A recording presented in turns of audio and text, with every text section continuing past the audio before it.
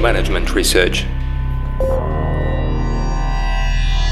Hello and welcome to the Management Research podcast. I'm your host, Dr. Eugene Povedistok.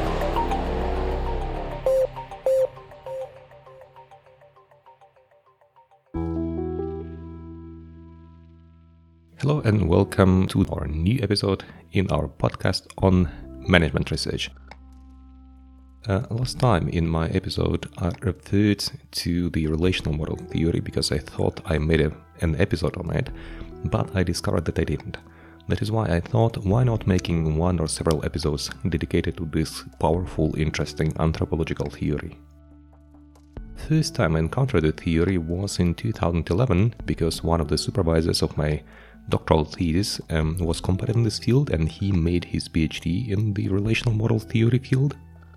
And I started reading about the theory and I found it fascinating. It did not become part of my thesis, but it became a part of my research. And I think the first paper that I published was about the relational models theory and how do relational models evolve over time and whether there are differences between the two countries. We try to compare Germany and Ukraine, and also within the Germany we try to look at the eastern and western part of Germany and whether they differ, and we found significant differences, that indeed history matters and we become dependent on certain types of relationships that we inherit from previous political or maybe societal systems.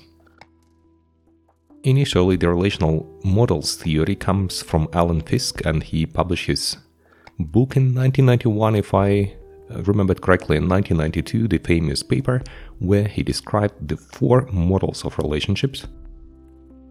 And he proposed a very interesting concept. He said that first of all, the main assumption was that people are fundamentally sociable and that people want to interact, and our social life is understood in terms of relationships with other people. In his research, he went to one of the primitive societies and he observed how the relationships look like there, and he tried to find commonalities.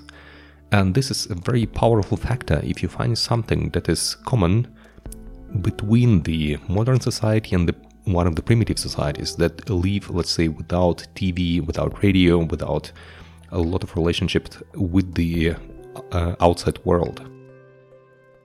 If you find something common in these two types of societies, then you can claim that the relationship that you found is very robust. It means after thousands of years of development, the society still retained the models of relationships. And this is what he found. He found 4 models of relationships that he could observe in the primitive societies and in the modern Western societies. That is why the finding is the anthropological finding, but it relates to different other aspects like psychology and sociology. And the reason for this is that each relationship is a complex entity, and each relationship includes several dimensions, because the relationship is about the moral, it is about the type of communication, it's about the distribution of work, distribution of resources, so several aspects that come into play here. And an interesting assumption, or the observation, it was the assumption that was supported by an observation, is that we have a kind of model of relationship. And if we are in a certain model or the mode of relationship, then all of a sudden certain skills, certain dimensions, they take a certain values and they are kind of interrelated.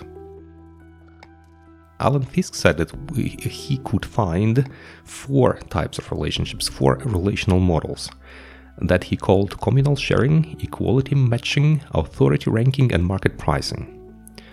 And he said if you are in a certain model of relationship, and I think we're going to talk about these models in the next episode because it would be a bit too much for the first one, then you have a typical behavior with regard to the morals, with regard to the interactions with each other, with regards to job distribution, with regard to resource distribution, with regard to decision making, and they're all interrelated. As soon as you switch the model, and we switch models, we use all 4 models depending on the relationship we are in, you will all of a sudden switch also all other skills that underlie this relational model. And that is why he argued that it is good knowing this model, because then you can kind of simplify the estimation of all other scales on these models. And this is, by the way, the paper that I related to in my previous episode, because we assume that these relational models can be perceived as heuristics that allow people to make decisions or conclusions based on I think they argue 7 dimensions that underlie a relationship. Knowing the heuristic will help you understand how people will act with regard to 7 different dimensions of a relationship.